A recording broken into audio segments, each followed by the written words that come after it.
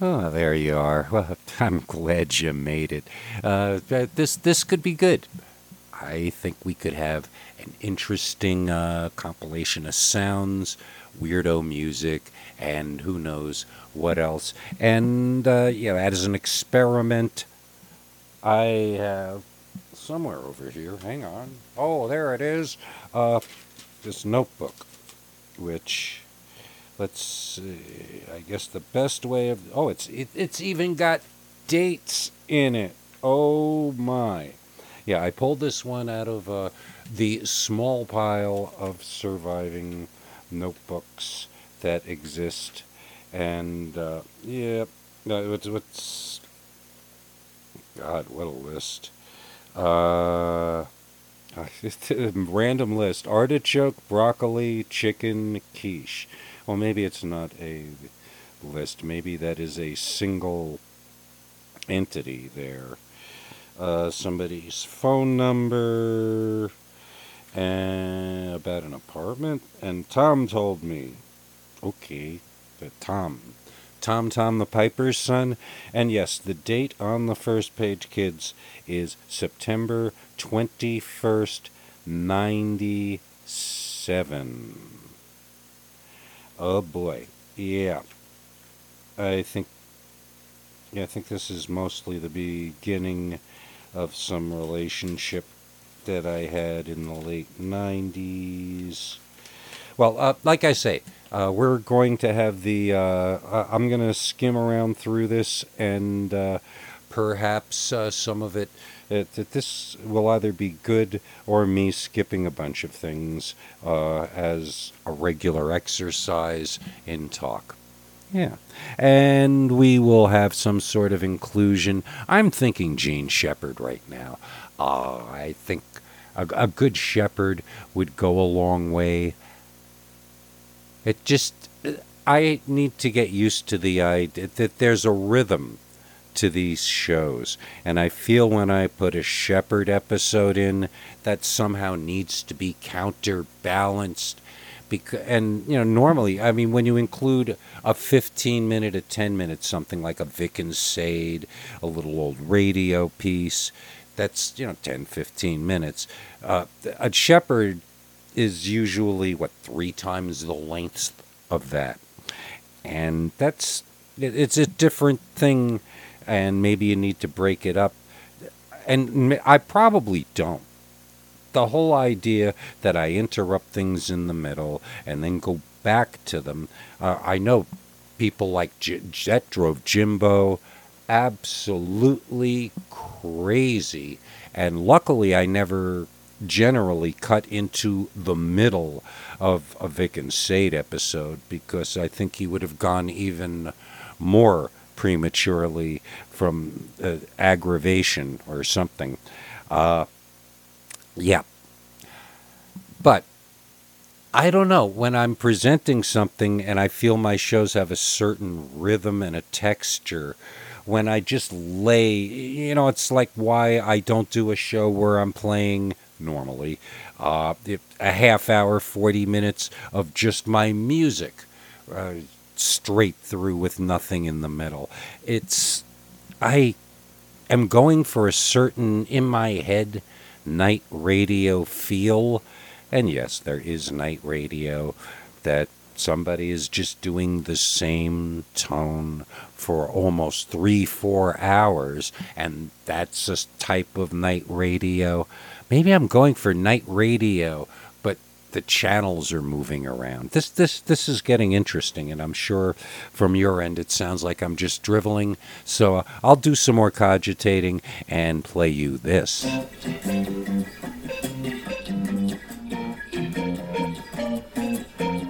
Meaning gets lost in proverbial tumble and tossed. Nothing to boast if you're singing hymns to a ghost. I can't really say, but there seems to be growth and decay. Sometimes it's just the juggling of logic and lust.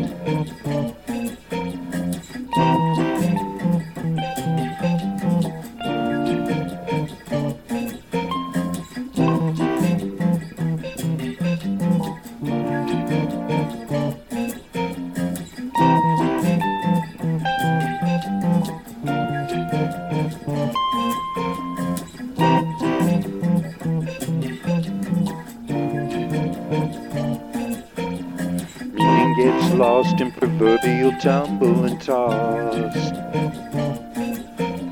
Nothing to post if you're singing hymns to a ghost. I can't really say, but there seems to be growth and decay. Sometimes it's just the juggling of logic and lust.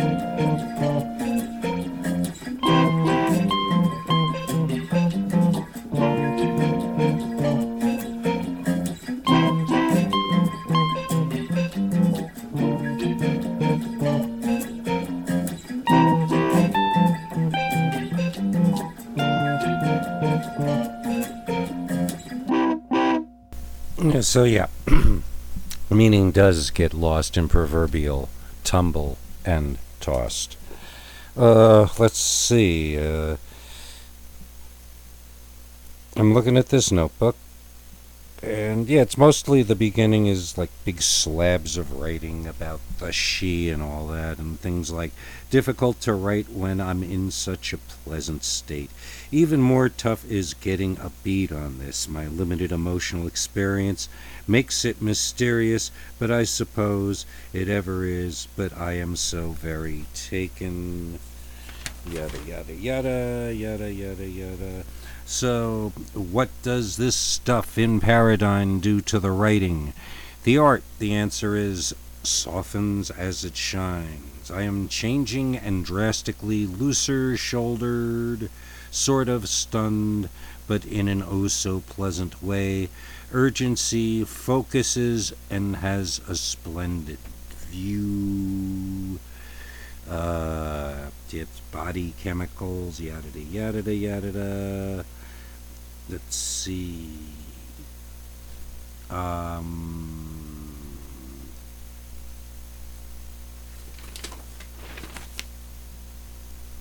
a drawing by my son from way back of Melvin the Mouse. Yes. What a strange... Yeah, there's all kinds of doodles in these things. Oh, here we go. Just some funny stuff. You know, hanging around the cafe, there was a certain type that would roll in and out of our general cafe clique.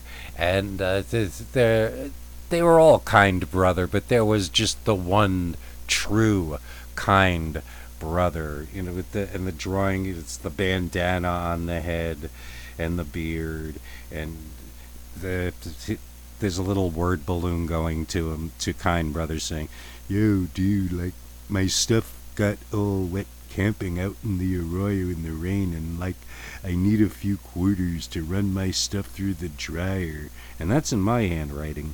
And then in somebody else's handwriting under, and like, "Dude, if you really like respect me, you'll like help me with this cause. I like, dude, really respect you, and you know, like, karma and all that, 'cause you know, like, you're my brother, and hey, if you're cool, you'll like help me. It could rain like on you, man." Yeah. Golden material. Let's see, what is this a drawing of? Grovel Holmes? Is that a new pseudonym or something? I'm not sure. But yeah, and a bunch of chords written down here for something with no explanation.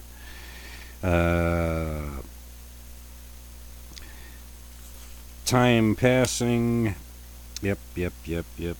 Sappy, crappy.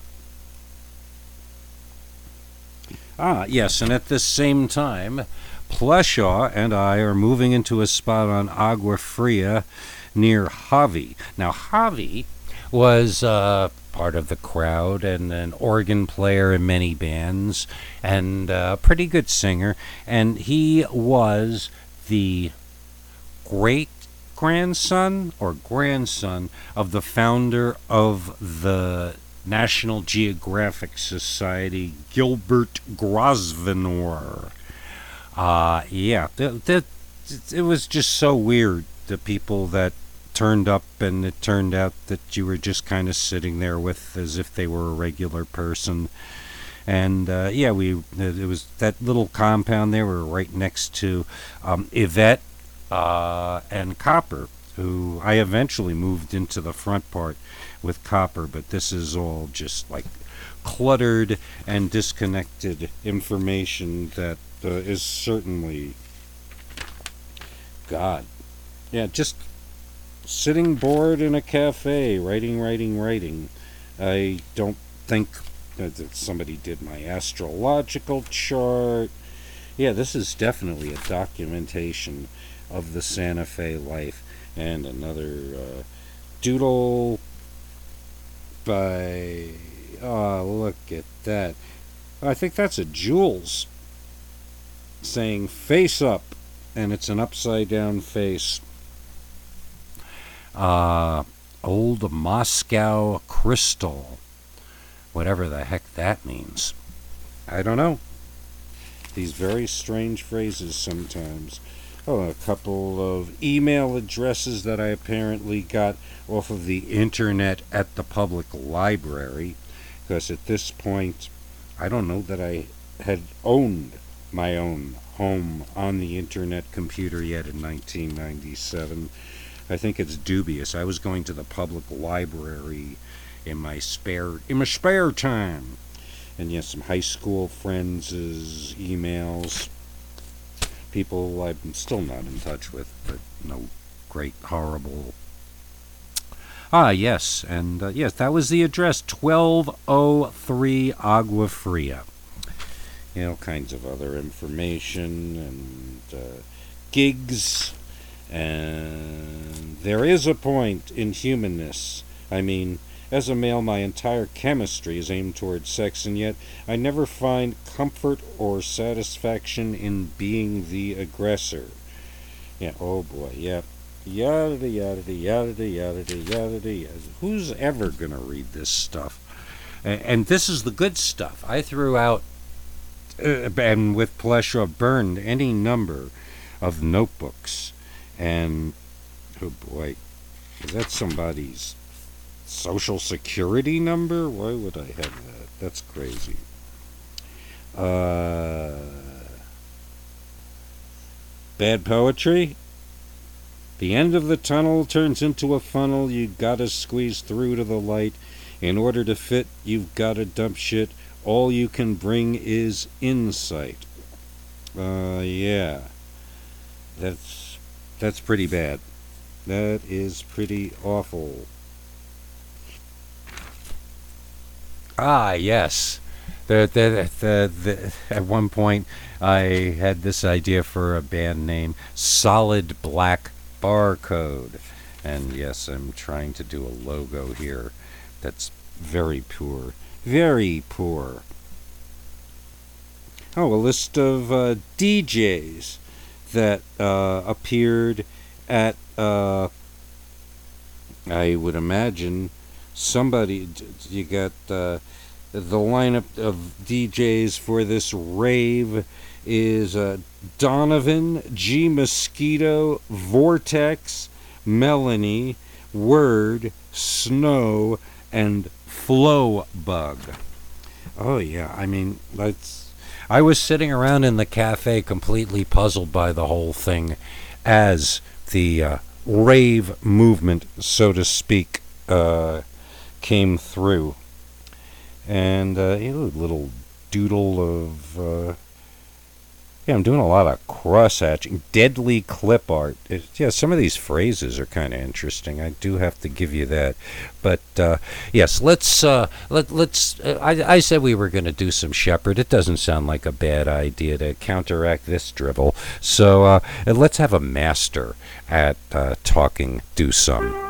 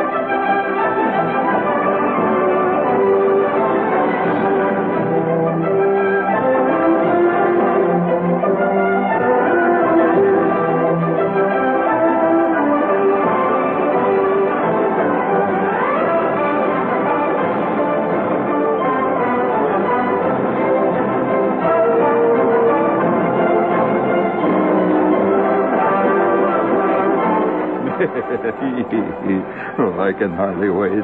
Oh, it's so exciting to be on the radio. Oh, you have no idea. Here's a letter. It says, last night, Shepard, you were hilarious. Saturday morning, you were very scholarly. And then she goes on to contradict herself completely. She says, youth is so knowledgeable. Who are you talking about, honey? What's this business? When was I scholarly? Oh, it's terrible. What do you mean, hilarious? This is a serious attempt to get at the basic problems that face mankind. Hey, by the way, speaking of the basic problems that face mankind, and I have this little department that I continually run here, which I put into my great vast file of trivia. Hello, test. Hello. Oh, that's better, isn't it? Hello, test. Hello, test. Listen to Shepard. By God, listen to that. No, I have this thing that I keep in my vast file of trivia, and that is commercials I want to follow up after watching. Really? You have a little one like that yourself? Have you noticed this one where this poor innocent guy, he's obviously spent $12 million, and his whole life has been directed at taking this great vacation, which finally he and his wife are going to spend on Hawaii. Have you seen that one? The guy gets off the plane or the ship or whatever it is, and he's with his wife, and there's beautiful Hawaii. That you can see the palm trees going back and forth, and you hear doo doo doo doo. It's beautiful Hawaii, and this Hawaiian chick comes running up. And she puts this lei around his neck, and she says, oh, ring around the collar, ring around the collar, ring around the collar. Once again, the tragedy of mankind being rejected by his fellow man. Oh, where is love today? Lost and gone. Oh, where? Oh, hello, Test. Oh, hello, Test. Reset Beatty there. Reset Ludwig. La-ta-ta-too. Yes, and I saw that commercial scene. She's singing, ring around the collar, ring around the collar. Ooh, I wanted to hit that baby right in the mouth. Right in the ding-dong. I'd like to give her a shot. That poor guy. It was bad enough when, remember that lady, that every time she'd open the drawer of her bureau there, you'd hear, ring around the collar, ring around... Oh... ring around the collar. Bum, bum, bum, bum. Of course, we got a lot of things we have to face here these days. There's no doubt about it. We're all part of it, friends. All part of this vast melange of whatever it is that's going on. Like tonight, I think we ought to honor George Plimpton. After all, this is the age of pretending, right? And I wonder how many people realize, and I wonder how if he somewhere up there in that great vast heaven, that Valhalla, where writers go when their day is done on this earth. I wonder how Jim Thurber feels. He created the whole thing, I mean, Walter Mitty. He created Walter Mitty, and old Walter's standing on the street corner there, remember? Imagining he's all this stuff. And now it's come to pass. Walter Mitty's the top leading light of our time, pretending everything, of course. And I see that George is now going to pretend he's going to shoot a lion. Did you read that one? Yeah, it's very exciting, pretending that. Of course, he's already pretended that he was a Detroit Lion. And you notice all the position he plays, every position he pretends he plays, is a position where it is almost impossible to get clobbered at. Realize that, of course. You get down and you throw 2 passes for the Detroit Lions. You just got to get that ball and throw it real quick, see? And 9 guys stand in front of you and block out for you. It's not hard to get hit, And you notice that he did not pretend to be a defensive tackle?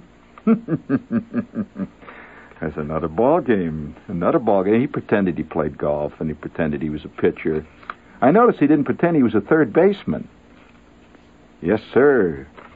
Yes, George Plimpton plays third against Frank Robinson, swinging a heavy bat. He's playing third against Brooks Robinson, who's known to belt him down that third baseline like a white bullet. And there he is. George moves in fast. It's a hard shot down the third baseline. There, it takes a bad hop, and he's down, folks. That would be a great show, I'm sorry. Pretended he was a cymbal player. You notice he didn't pretend he was the first violinist, where you can really get shot down if you're in an orchestra, right? Oh, yeah. Well, I must say, one thing about him, though, it's got to come. It's got to come. I mean, he's always playing a sport where already they need publicity, so, that gets a big... So it has to come. What What institution of our time is in trouble, really? Right, the church, huh? Right. Can't you just see today when the NBC announces a new special? George Plimpton is Pope for a day. Yes, you've seen George Plimpton play quarterback for the Detroit Lions. You've seen him pitch for the Yankees. You've seen him place the cymbals with the NBC Symphony. And now watch George as he blesses the pilgrims who come to the Vatican. Watch George as he makes an interdiction. Watch George as he plays Pope for a day. All the excitement of the costume, the uniforms, the medieval glory and pageantry of the church will be yours as seen through the eyes of lovable George Plimpton. See George Plimpton address the College of Cardinals. See George Plimpton as he blesses the multitude on Palm Sunday. See George Plimpton as he makes an announcement in Latin denouncing man's inhumanity. Yes, a special NBC program brought to you as a public service. George Plimpton is Pope for a day.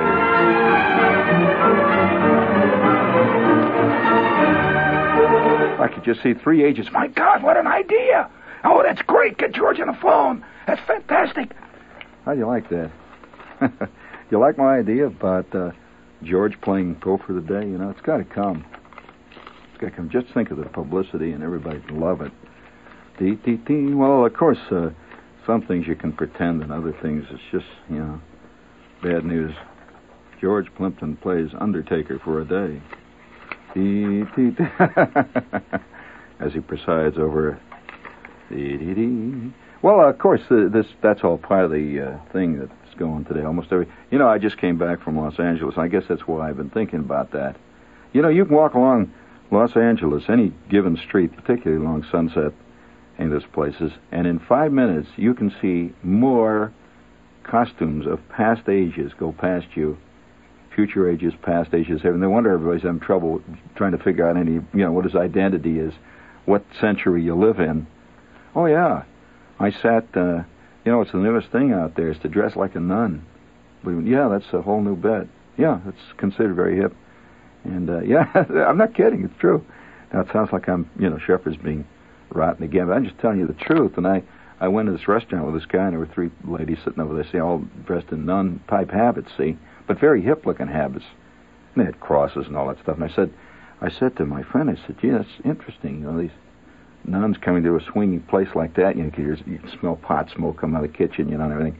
Once in a while, a high-pitched giggle would come out of the men's room. Better be careful about some, you know. Oh, yeah. So I'm sitting there seeing this. He said, what do you mean, we're nuns? I said, yeah, over there. He said, well, ain't the nuns? He says, that's not nuns. That's a bunch of chicks around town here. That's a new thing, man. This is WO. No, this is too early, isn't it? Too early. We have, let's see, yeah. Oh, let's see. We have an important announcement here for you. Savers, did you get a dividend credit to your account, your savings account on the 31st of January? No? Well, you would have if you were a depositor at the Provident Savings Bank in Jersey City. It's the oldest savings bank in New Jersey. Because all Provident Savings Bank savers get their 5% a year dividend posted to their account on the last day of the month, and that means every month, 12 times a year. It's a 5% a year from day of deposit, which incidentally is the highest dividend rate allowed by law. And so that's how, you know, your account grows. You don't have to wait for the end of a 6-month period or even a quarterly period for your dividends. So if you'd like to get in on this and find out about it, by the way, there are over 82,000 Provident savers from all over the USA, and they know that Provident has not missed a dividend paying in 132 years. So get on the shtick there. Ask for Provident Savings Bank postage free bank by mail kit. It's a great kit. Just write Provident. And it says name of personality. That's me, Shepard. WOR, New York, 10018. That's Provident, WOR, New York.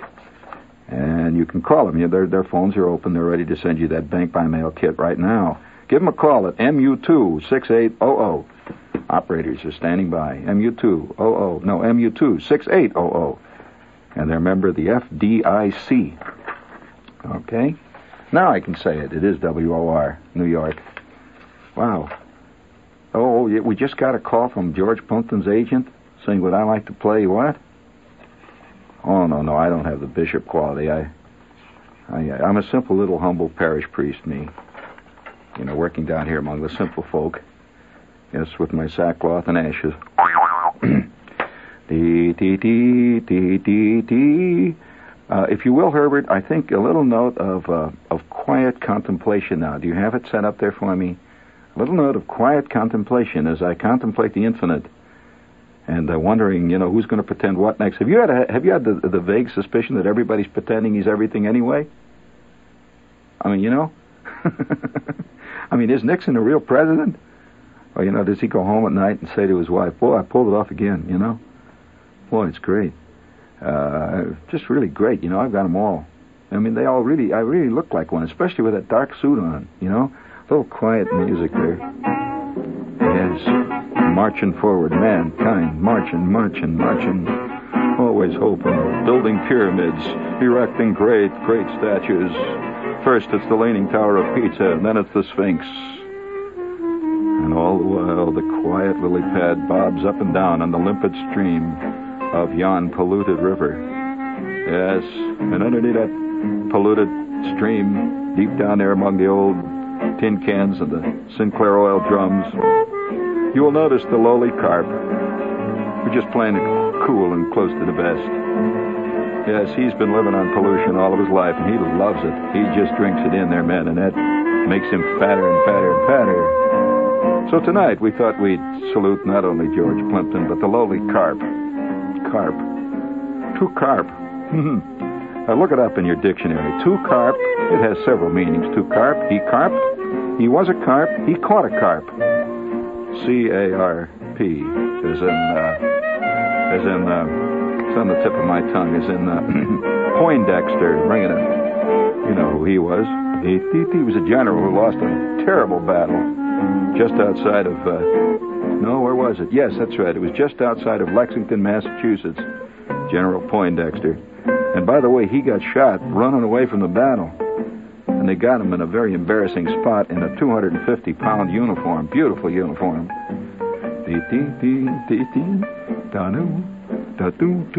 I've already made the station break.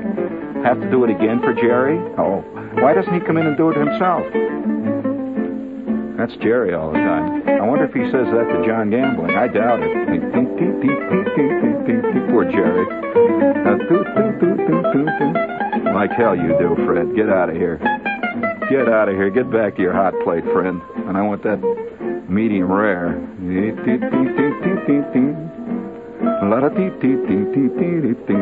flinging the gauntlet right in his mug.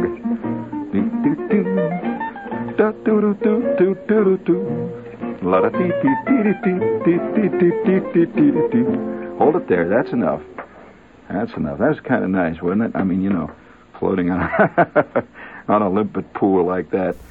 Yeah, that seems to be being a good decision. I like how that is working out for all of us. That felt good. And I choose these episodes for various random reasons, but this time we completely lucked out because I am imagining that most people will be listening to this sometime in my tomorrow, which would be February 3rd, 2022. Oh, yeah, 232023. Yeah, all these 2s and 1s and 3s in dates since the beginning of the decade. But, yeah, it's getting weirder and weirder. But, yes, 2/3/22. And the episode that we are listening to is from exactly 30 years ago. That is 2/3/1972. So, yeah, 50 years ago. Oh, man, I'm just 30 years ago. I'm living in some weird time warp. There's just no question about it in so many ways. I mean, he's talking about Nixon and pretending to be a president, and meanwhile, Watergate still hasn't broken. what is it, a few months after this, maybe even sooner, sometime in the spring. It's February. Everything for Nixon is looking fairly good. I guess he's anticipating his re-election. And this is before nowadays. I mean, the campaign didn't start 6 months ago. Most people spend the bulk of their term campaigning for the next term. It's just kind of weird. And Herbert is the engineer, and it's hard to keep track of all his engineers. I think he burned through a lot of them. He was pretty harsh on those guys, and I think some of them had a good sense of humor about it, and some of them were not going to take that. And why couldn't banks pay more interest than 5% if they so desired? What was that all about? And George Plimpton, he was an interesting guy because he would dabble in things. He went through all this and was a quarterback for a couple plays for the Detroit Lions. I think he tried to be an astronaut. He would like jump in and do things and write books about it. And finally just like wound up being some sort of commentator on PBS, if I recall correctly.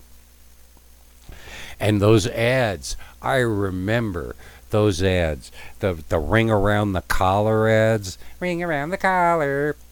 Those dirty rings, you try scrubbing them out, you try soaking them out, and you still have ring around the collar. Yeah. I think Whisk. W-I-S-K, I believe. I'm not sure. This is an example, like a lot of things. People remember your catchphrase and your jingle, but neither contains the name of your product. So, and it's like I'll just buy whatever I see on the shelf. I'm not going to ask the person behind the counter, I want the ring around the collar one. Yeah. So, you got to catch people's brains and make sure you also somehow connect with them in that way, or you're going to have some trouble. As sure as it gets. And musically, I just tossing this out there, I am just beginning to explore a guitarist who did a lot of interesting and abstract and fun and experimentally prog rocky things named Steve Hillage, associated with bands like Gong. There will be more said, I believe, unless he's one of those. Sometimes you listen to somebody and like for the first few times it's like, wow, this is great. And unlike the ones that are the keepers, the farther you get into it, the things like this guy is playing the same song for 40 years. Yeah, those kind of things. Oh, man. Let's look at a couple more things in this notebook. This is a prototype for a flyer. Earth Week's coming, Spring 98. The El Reyes de Cafés Tour, which in Spanish means the Kings of the Cafes. The original Fido 3, astonishing, gratifying, pure, distilled formula. At the Plaza, Saturday, April 25th, around 3:45 p.m. Ah, yes, the big Plaza gig. And yes, Fruitcake Toothpaste, Reverend Fromage W. Panasovsky, and Pawnee Q. Brett. We did a double bill with my other band, the big band. What were we calling it? Orgone Box, maybe, or something. Mel sang, and I sort of like mostly stood on the sidelines and watched. Yeah. Sometimes it's like that. Let's see. Oh, wow. What is this? What is this here? What is this here? Oh, well, that's a set list for a Fido 3 set. And this is a little mini play. What is this? 1, 2, 3, 4, 5 page. Oh, okay, yeah. And it's a dialogue between PQ and Jules and Guff, who was our friend Guthrie, if I am not mistaken. And it's like a Lost Aztec Cafe interlude. I'm going to have to actually quasi-produce this. I mean, it'll be like a reading, but I think I ought to put a little bit more into this. It opens, yes, it takes place in the Aztec Cafe, and the underlying sound effect is a skipping loop of a Jerry Garcia guitar solo, up and under, clinking of silverware on cups. Yeah. This is going to be good, kids, but we will set that aside for the moment. And let's see. We should get back to, let's play some music, and that will lead us back into The Shepherd. And I will catch you, this meta me, will catch you then.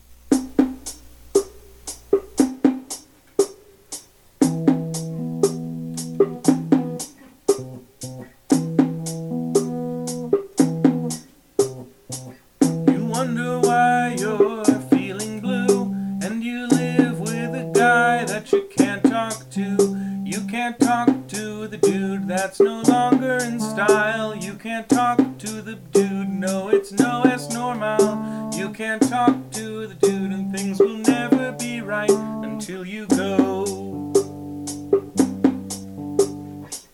Your sense of humor has gotten worse now that you live with a guy who can't converse. You can't talk to the dude, well, he's set in his way.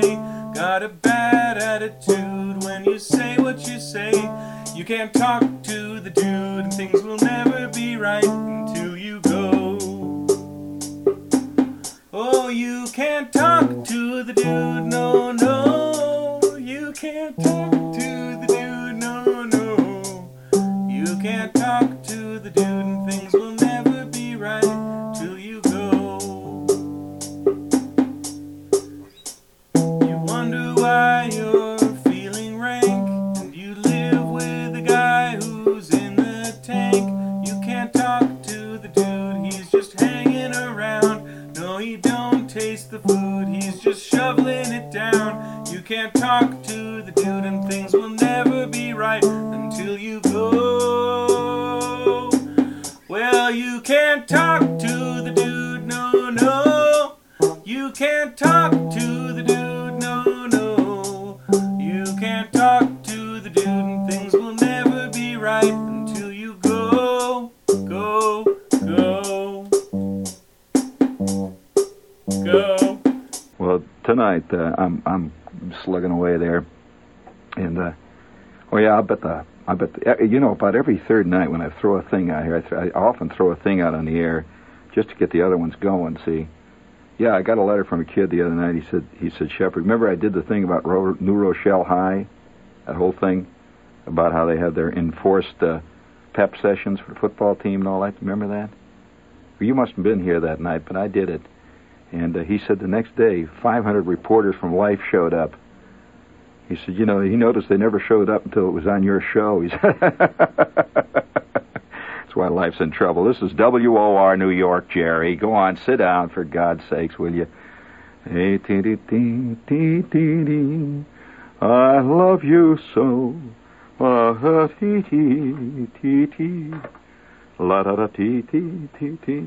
I feel very self-indulgent. And one great thing about a rainy, cold winter night is that you can be sure very few people are listening. Very few. And I like that. I like that. Well,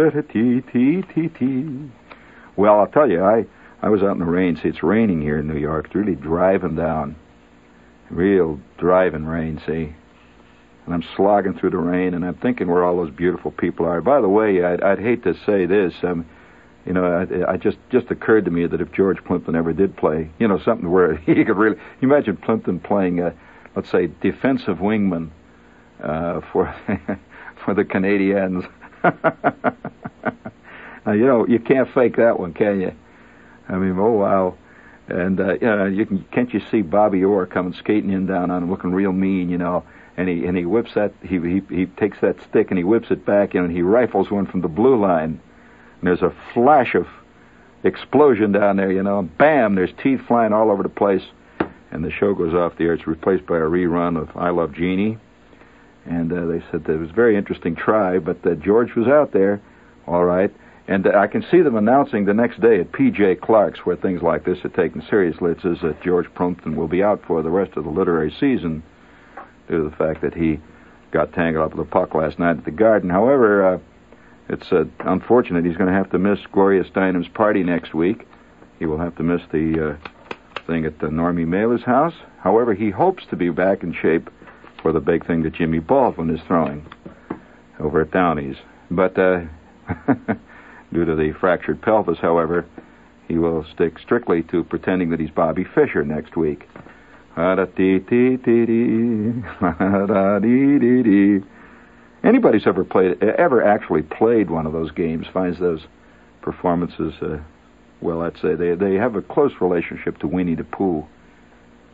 I mean, have you had a feeling that the Fae thing is very much part of our time?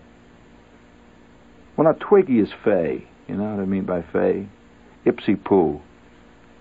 Well, yeah. The Fae appeals to certain people. Fae. Spell it out there, friend. Try it. Roll it over your tongue. Fae. That's F-A-Y. I'm not speaking O-Fae. I said Fae. Well, of course, that's another definition, but nevertheless, the Fae thing is a big deal, especially big over at PJ's. They like that kind of thing. It's almost the end result of, let's put it this way, it's the dying gasp of an old art form called camp, and it is, So the Fae is very important only in the time when the Fae is very, very big.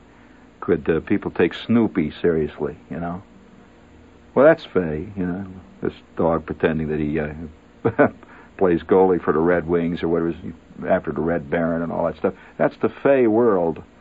And you get a sweatshirt. It has one of these little smiling faces on it, a little moon face, and you can Fae yourself all up, up and down the street there, whooping and hollering, wearing them pink shoes. And of course, the whole world of Fae is a special world. And there are those who do, and there are those who don't. And them that do, and them that don't. That's a good tune. Let's hear it again. Them that do, and them that don't. Yeah. But do-do-do-boo-boo. Or them that do, and them that don't. La-da-do-do-do-do-do-do-do-do. Fay. La-da-da. Oh, hold it there. Hold it. That's enough, Herbert. That was good. It's enough. Very nice. Don't overplay your hand here. Mm-hmm. Yeah. But, hey, I'm just looking at this list here. This sheet's got all this stuff that Walden, that was written by Henry Thoreau at Walden. Listen to some of the groovy stuff. He says, direct your eye right inward, and you will find 1,000 regions in your mind yet undiscovered. Travel them, and be expert in home cosmography. Well, see, he blew the whole gaff by using the word that nobody knows what means. Home cosmography. Is that a guy that makes his pasta at home or what? Says, if a man does not keep pace with his companion, perhaps it is because he hears a different drummer. Let him step to the music which he hears. Let me a little music that I'd like to step here, however measured or far away. I find it wholesome to be alone the greater part of the time. To be in company, even with the best, is soon wearisome and dissipating. I love to be alone. I never found the companion that was so companionable as solitude. Yeah. Now there's a wet blanket. That's another. You just imagine a guy sitting in the corner at your party saying that kind of stuff. Come on, Henry, please. Speaking of pretending, I'm walking along, struggling my way through the rain here about half an hour ago. It's really coming down. Have you ever been mousetrapped by a rainstorm? I mean, really mousetrapped. I mean, drawn on. It's like nature is saying, come on, buddy, come on. You want to take him? Yeah, I'll take you on, okay, anytime. Well, anybody who's a pilot knows that nobody wins if you decide to take on the weather. Oh, sir, there's something big out there, right, Herb? Big and mean. Mean. Well, I'm walking along tonight, and the rain is coming down. See, and I said to myself, well, I like to, I just felt like it. So I'm walking along 7th Avenue in a driving rain, and it's really, and then all of a sudden it stops. See, I said, well, I'm going to catch a subway or a cab or something. Of course, as you know, one of the great mysteries of New York is the fantastic mystery that I think it has something with biology or psychobiology, which is a new study, you know. The strange, almost eerie disappearance upon the first emergence of the tiniest drop of water of every cab within a 200-mile radius. It's amazing. And, well, yes, you know, other growing creatures are very similar to this, that any hunter or any fisherman will tell you that rain plays a great role on nature. In fact, I remember one day I'm sitting out there on a lake. You never know. See, I think it has something to do with the cabs. I never quite been, because, you know, let's face it, we're a creature of nature too. We're not created by the IBM computer.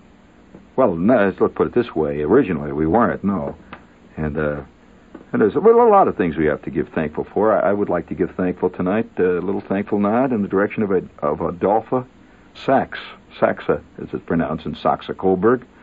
Adolphe Saxa. Have you ever heard of him?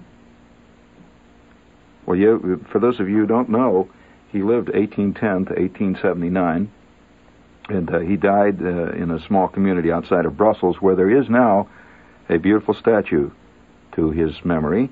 And Mr. Saxa he was the first man to create sex as we know it today. And the word in Belgium, Saxa, which actually was later anglicized to sex. You know, we are the Angles. We constantly louse at what other people say in our words. So we anglicized it, and the word sex did not emerge in the language until after some of the cosmic discoveries of Adolphe Saxa, S-A-X-E, which occurred just prior to the Civil War, around about 1850-51. And his experiments, which were conducted in a haystack outside of Brussels, are today commemorated in the statue. Well, see, before that time, there was, of course, reproduction. No, I'm serious. There was. We understand there must have been. There was. After all, there were all those pharaohs and all that stuff. They had to come from somewhere. But the concept of sex had never emerged. And so we have to give thankful for a few things, thankful nods. So tonight I would like to do that. And as I walked through the rain, and the rain was driving down on me, I thought about him. And I do, you know, when we people who think in terms of abstract concepts, you know, we in media, we people in media, we do these things. You know, our mind drifts off. We think these great concepts. And I'm thinking of the statue of Adolphe Saxa there standing in the rain in this town outside of Brussels tonight. And very few people even know what he did for him. All the while they're yipping and hollering and singing and going in and out of those wild-looking movies on 42nd Street, you know, and those places where it says adult at last uncut. And, they're crowding in to see that stuff, and it all goes back to Mr. Saxa, who invented the concept that we now find is, where would our literature be without him? Nothing. It would be just nothing. Dry shards. It's a good phrase, isn't it? Dry shards, wisps of unleavened bread, nothing but crust, no body, shards. Well, actually, that doesn't really mean what a shard. A shard is more than that, really. Shard. You know what is it, a shard? That's those Greek shoes. You know, they make out of goat hide. You've seen them. They're not good in the rain, but they're kind of good to bring back and give to other people. Don't try to wear them, though. They're no good. But we're way off the subject here, because as I'm walking through the rain there, see, and I'm thinking of Adolphe Saxa, and I'm thinking of George Plimpton playing the big play. I mean, after all, it's one thing to play quarterback for a losing ball club, and another thing to step into the big shoes, really walk all the way up to the top there. And I'm thinking about all these great concepts, and I also was curious about how come all the cabs suddenly disappeared. They were gone. Nothing on the street. A couple of other struggling wayfarers, struggling battlers. And you say one thing about New York. Of course, New Yorkers are very worried about weather. No city is more concerned over weather than New York. And paradoxically, no city, to my knowledge, has less of it.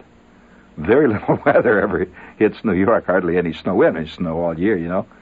No snow. And yet New Yorkers are deadly afraid of it. They talk for hours about the weather, and nothing's happening. I know one station that has used the same weather report on tape now for 6 months. They just keep playing it over and over. Makes no difference. Just the same thing. And yet we're very interested in it. Now, of course, the biological impact of weather upon the human organism, I think, is a very, very deep study. It's not yet been scratched. The surface, that is. And I was walking along there, and I noticed, of course, with my great rapid roving eye, my piercing, intellectual, deeply incisive eye, that the cabs were gone again. Magically. Just like that. Zap, gone. Now, where do they go? Have you ever asked yourself, well, where do the cabs go when the rain comes down? That'd be a great, nice, the City Billy folk song, because it would deal with real life of ordinary people. And the cabs are gone completely. I was reminded of the fact that in nature, rain plays a great role upon the daily walking around creature. Now, I'll give you an example for that. I was sitting in a lake one day, well, I'm actually sitting in a lake. I was in a way I was. This boat that I was in was a bad rented boat, and they often leak, and I'm sitting there with the water sloshing around my feet, and I've been out there for about 3 days, and I haven't had nibble one, and I've cast and everything. See, I'm after the Wiley Bass. You remember Wiley? He used to have that rock group, great group. And, of course he got all tangled up with William Morris. William Morris and the MCAs. That'd be kind of a good swinging rock group. That, a little chauvinism there never hurts anybody. And do you ever use that new... Have you ever tried really fresh ground chauvinism instead of the old stuff that comes in the boxes? It's good. Yeah, you grind it up with a little wooden stamper there, and it's good. You mix it with salads, especially with what are those little round black things you put in salads? Those are not shards, no. I told you, those are Greek shoes. Those little round things, pinots. No, what are they? They come in a jar, little round things. And then, no, not peppers. No, the little round things. Come on. Chives? No. That's not a chive. Chive's an old dance form that they used to dance down the Lower East Side. Oh, they out chiving again. You remember that?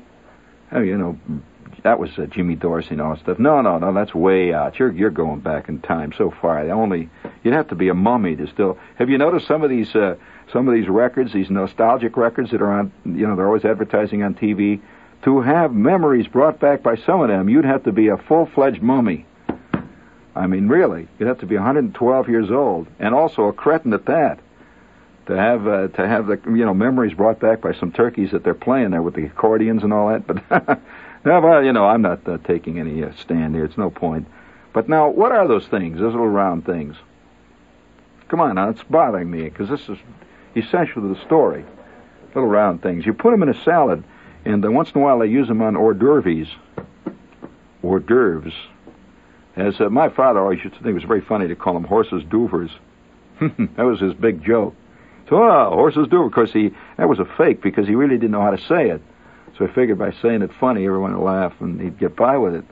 And until somebody did serve him a horse's d'oeuvre, and that was the end of that ball game. And it was terrible. It wasn't even smoked, and it was raw. Dee-dee-dee-dee-dee. La-ta-dee-dee-dee. You mind if I dance a little here? Contemplate the infinite. Yes, soft, sweet music drifting in through the air conditioner. Da-da-dee-dee-dee-dee-dee-dee-dee. Come, my dear, I shall fill your glass. Dee-dee-dee-dee. Sit closer to me, and we will talk about, yes, golden things. Dee-dee-dee-dee-dee. Oh, no, don't pay any attention to the strolling troubadours out the window, honey, no. Dee-dee-dee-dee. Yeah, we just... thank you. Reset that, if you will, please. Yes, sir. We've just got a note here what those things are. Pinots? Oh, no. A caper's the thing they do in a Sam Spade book. Come on. What are you talking about? You've heard of the big golden glove caper and all that. I know about that. Capers, that's ridiculous. Come on, what is it? Why am I dealing constantly? Who was it? Marcel Proust. Marcel Proust, who invented that hairdo that ladies used to go and get, There's a, you read F. Scott Fitzgerald. He's always talking about Marcel jazz babies and stuff like that. Well, this Marcel Proust invented that hairdo, and he also invented a thing too, a phrase. We shall all be undone by knaves and fools. He says, I shall see that on my headboard, or on my what is it, the thing? Oh, I don't know. It's the thing he puts his boots on, a boot jack, right? And he said, we shall be undone by fools and knaves, and some clown called in and said, capers. A caper is what happens in a Travis McGee book. Yeah, I knew right away. I knew instantly that he was up to no good. I wondered what the caper was. So I hit him in the gut, I kicked him in the groin, gave him a couple of shots to the throat, 2 chops across the back of the neck, and I said, tell me, now let me know what that caper is going to be. Gasping with blood squirting from his eyeballs. He said, yeah, Sam, I'll tell you what it's about. That's what a caper is. That's kind of nice, wasn't it? Doing that well done. They don't talk like this on 2 meter FM, do they? Yeah. Well, of course, the difference is talent. Thank you. Hold it there. I do not like rank. Oh, man, when Shepard gets a riffing, it just rolls sometimes. What a guy. And he loves. Did you hear him? He says he loves when very few are listening. My kind of guy. And you do know that Adolph Sax invented the saxophone. But the idea that he invented sax, well, that's another great riff, very Shepard-esque in a way. Yeah, he would like come up with some fake fact and just roll with it and never correct himself. And the other thing he would do quite often is he would start asking trivia questions, but the really good ones that he would ask, if nobody would phone in and give him the answer, and nobody on the crew knew the answer, he'd never actually tell the answer unless it was pertinent to the story he was spinning. But more often than not, he leaves the listener just hanging, and of course I'm running to Google and Wikipedia trying to figure out whether it's, and often enough, it's not quite, he is a raconteur after all, and he did not invent the sax. Let's see what's been going on in the YouTube watching, aside from just the utter chaos politically and socially that is going on. Cartoonist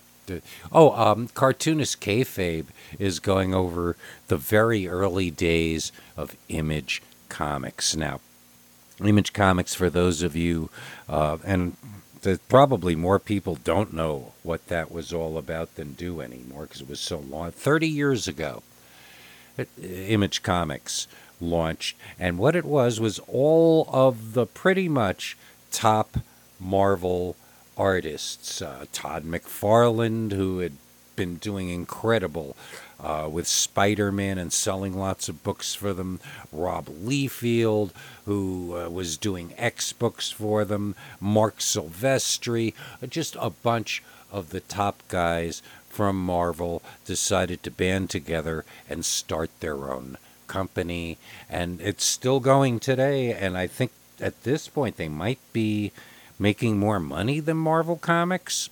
That's completely outside of my wheelhouse. Because for me, most Image Comics, I mean, for kids, I guess they're great. There's not a heck of a lot to read. Lots of great pictures and artwork. Lots of action.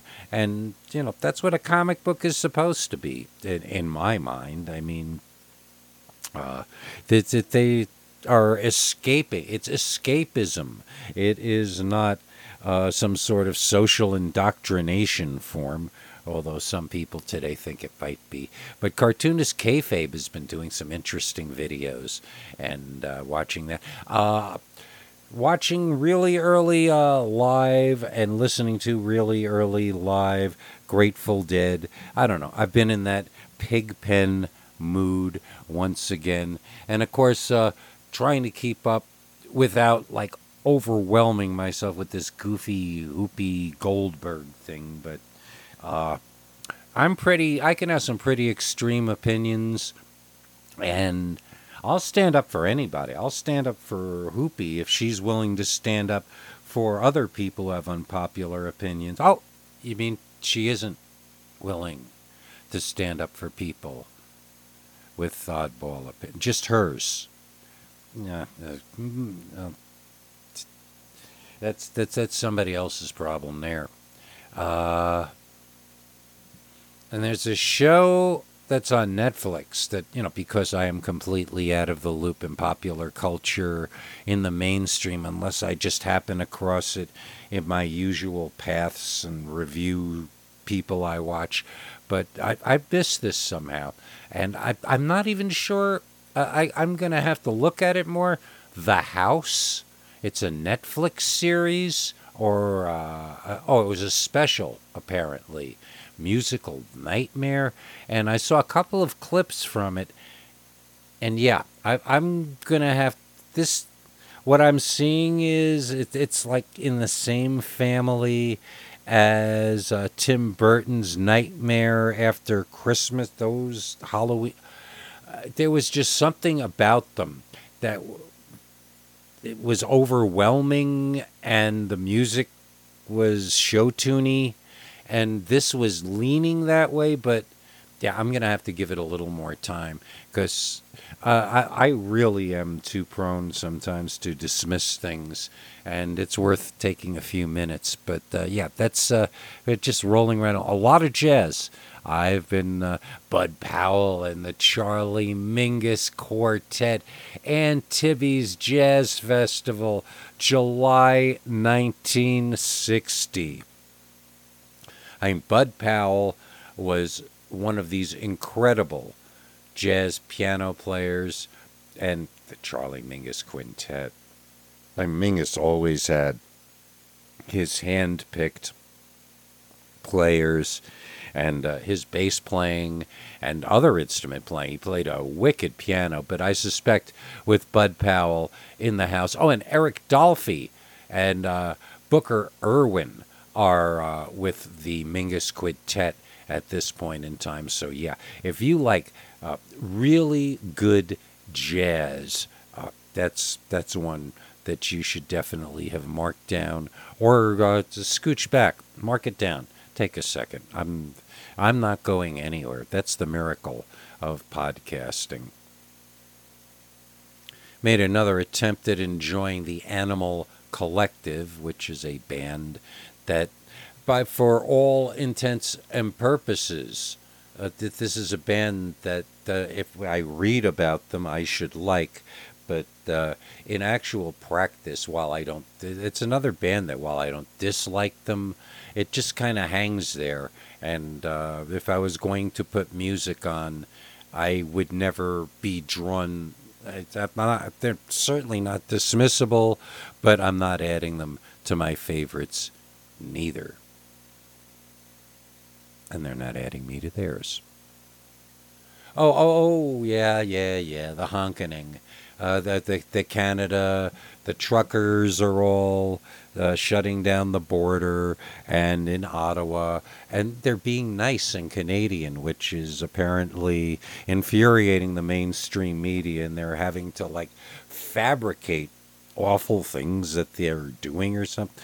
The accusation was that they were defacing statues, and the only thing they did was on one, they stuck a T-shirt, and they were goofing around, but then they cleaned the darn thing and made it cleaner. They put it back nicer than it was, and what they did to it wasn't some horrible defacement or insult of the spirit of the monument in the first place, maybe?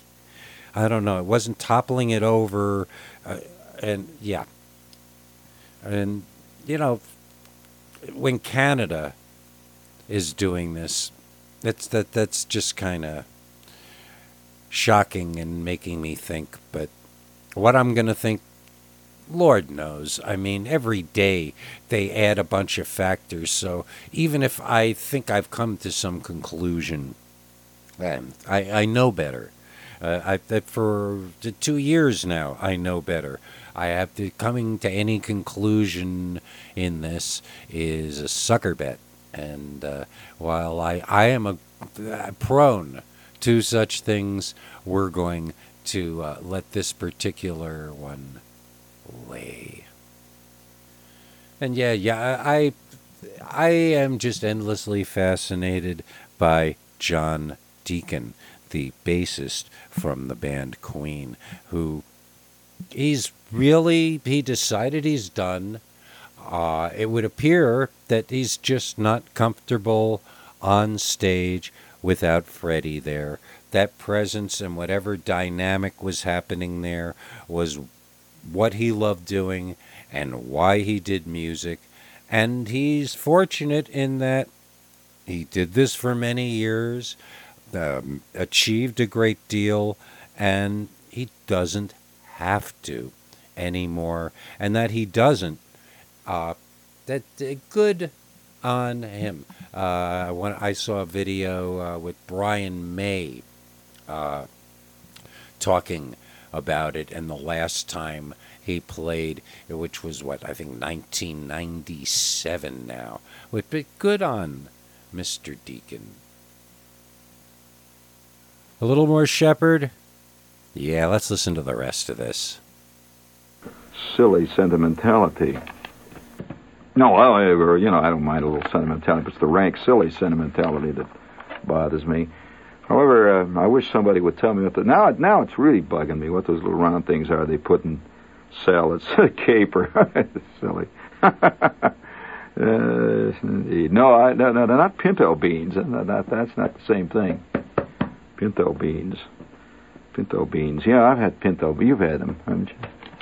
Cloud your glasses up with a little chili powder on that and blow the top of your head off. I've had pinto beans, friends, so mean with the right kind of stuff in them.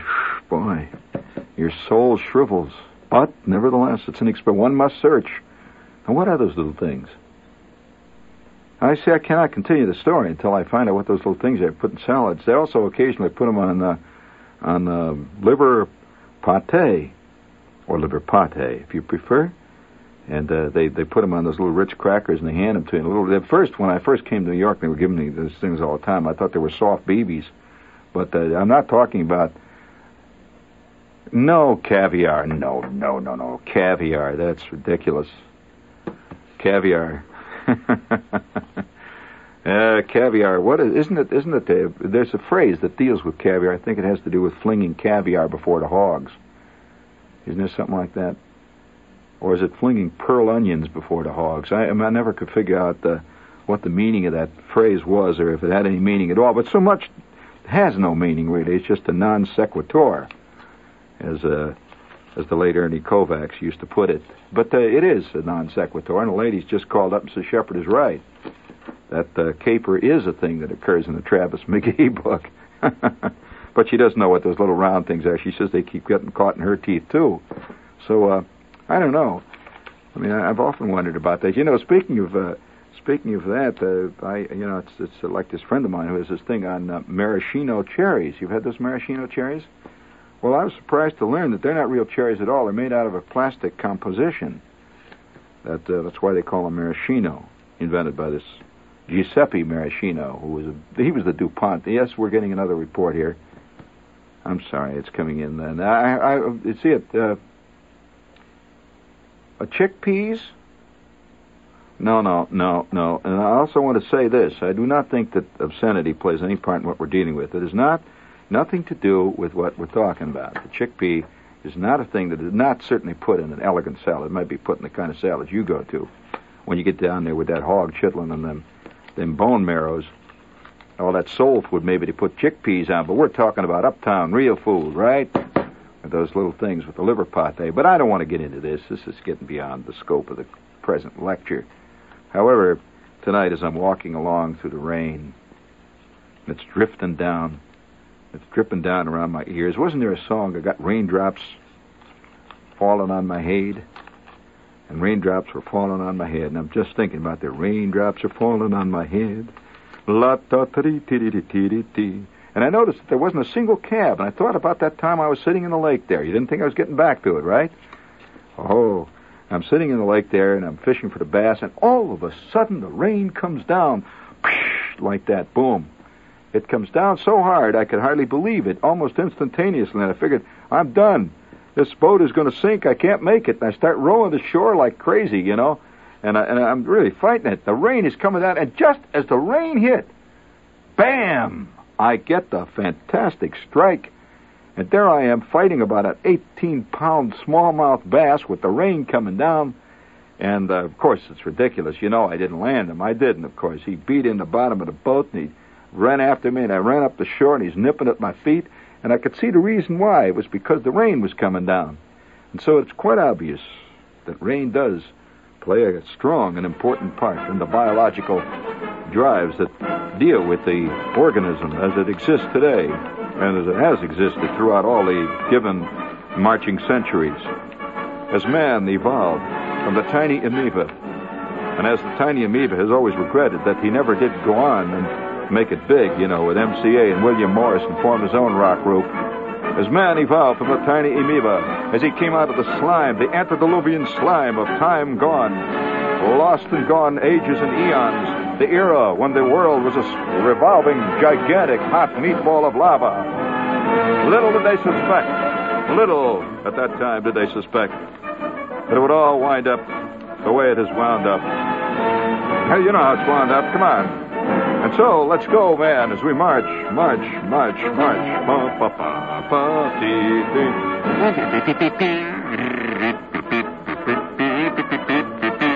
Hold it, Herb. Hold it.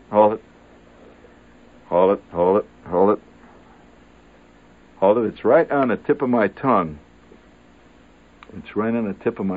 They are It was on the tip of my tongue, and I'm not even... You see, it's disappeared again, like so many things. Those little round things.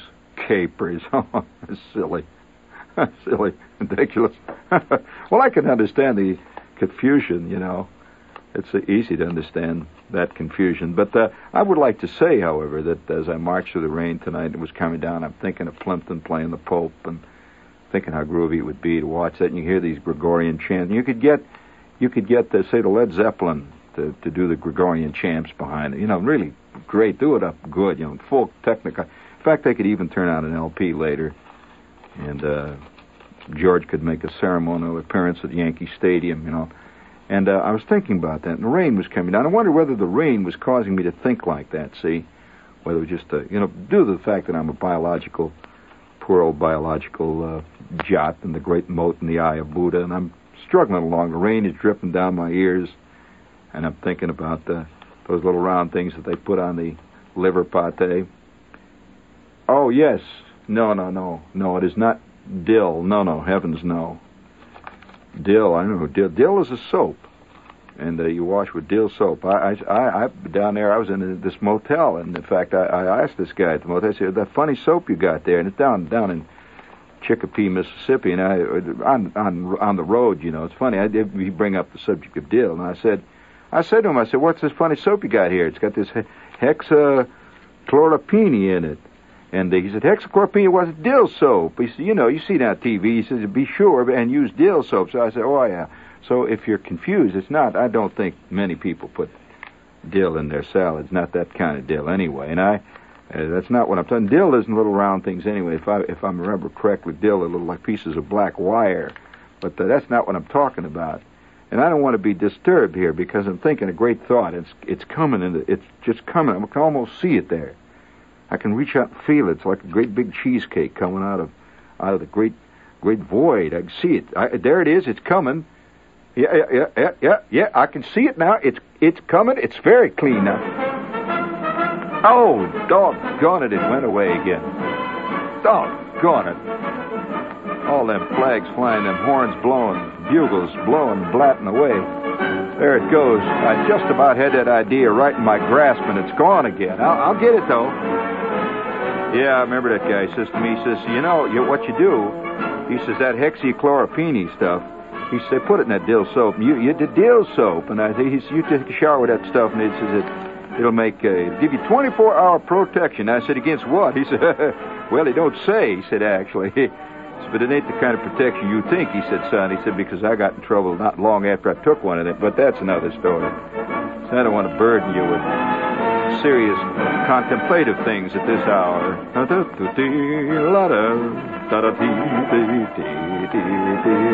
Yes, folks, it's March time. It's time to get up and straighten out your kneecaps. It's time to pull in your gut. It's time for marches. March around your television set now. March around your stereo set there, around your AR speakers. Yes, it's march time. Come on, let's go, march. Bring it up there, please. March time. Come on, let them feet go up and down. After all, you can really break your lease now. Really, thump them feet. Let's go. Boom, boom, boom, boom, boom, boom, boom, boom,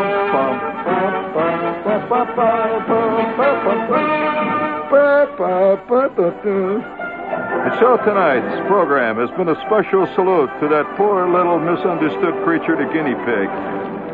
Yes, for those of you who have grown to love and admire, to appreciate and to honor the true meek of the earth, the guinea pig, tonight's program has been a salute to the guinea pig.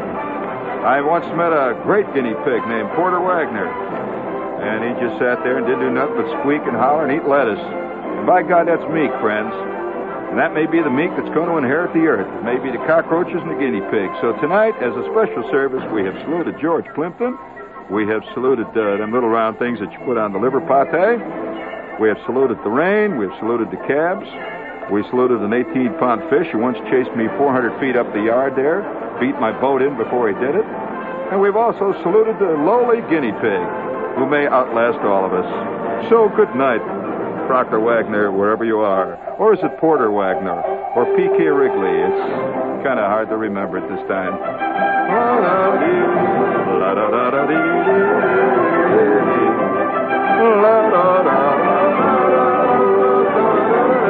Sing it out. Come on, sing it out.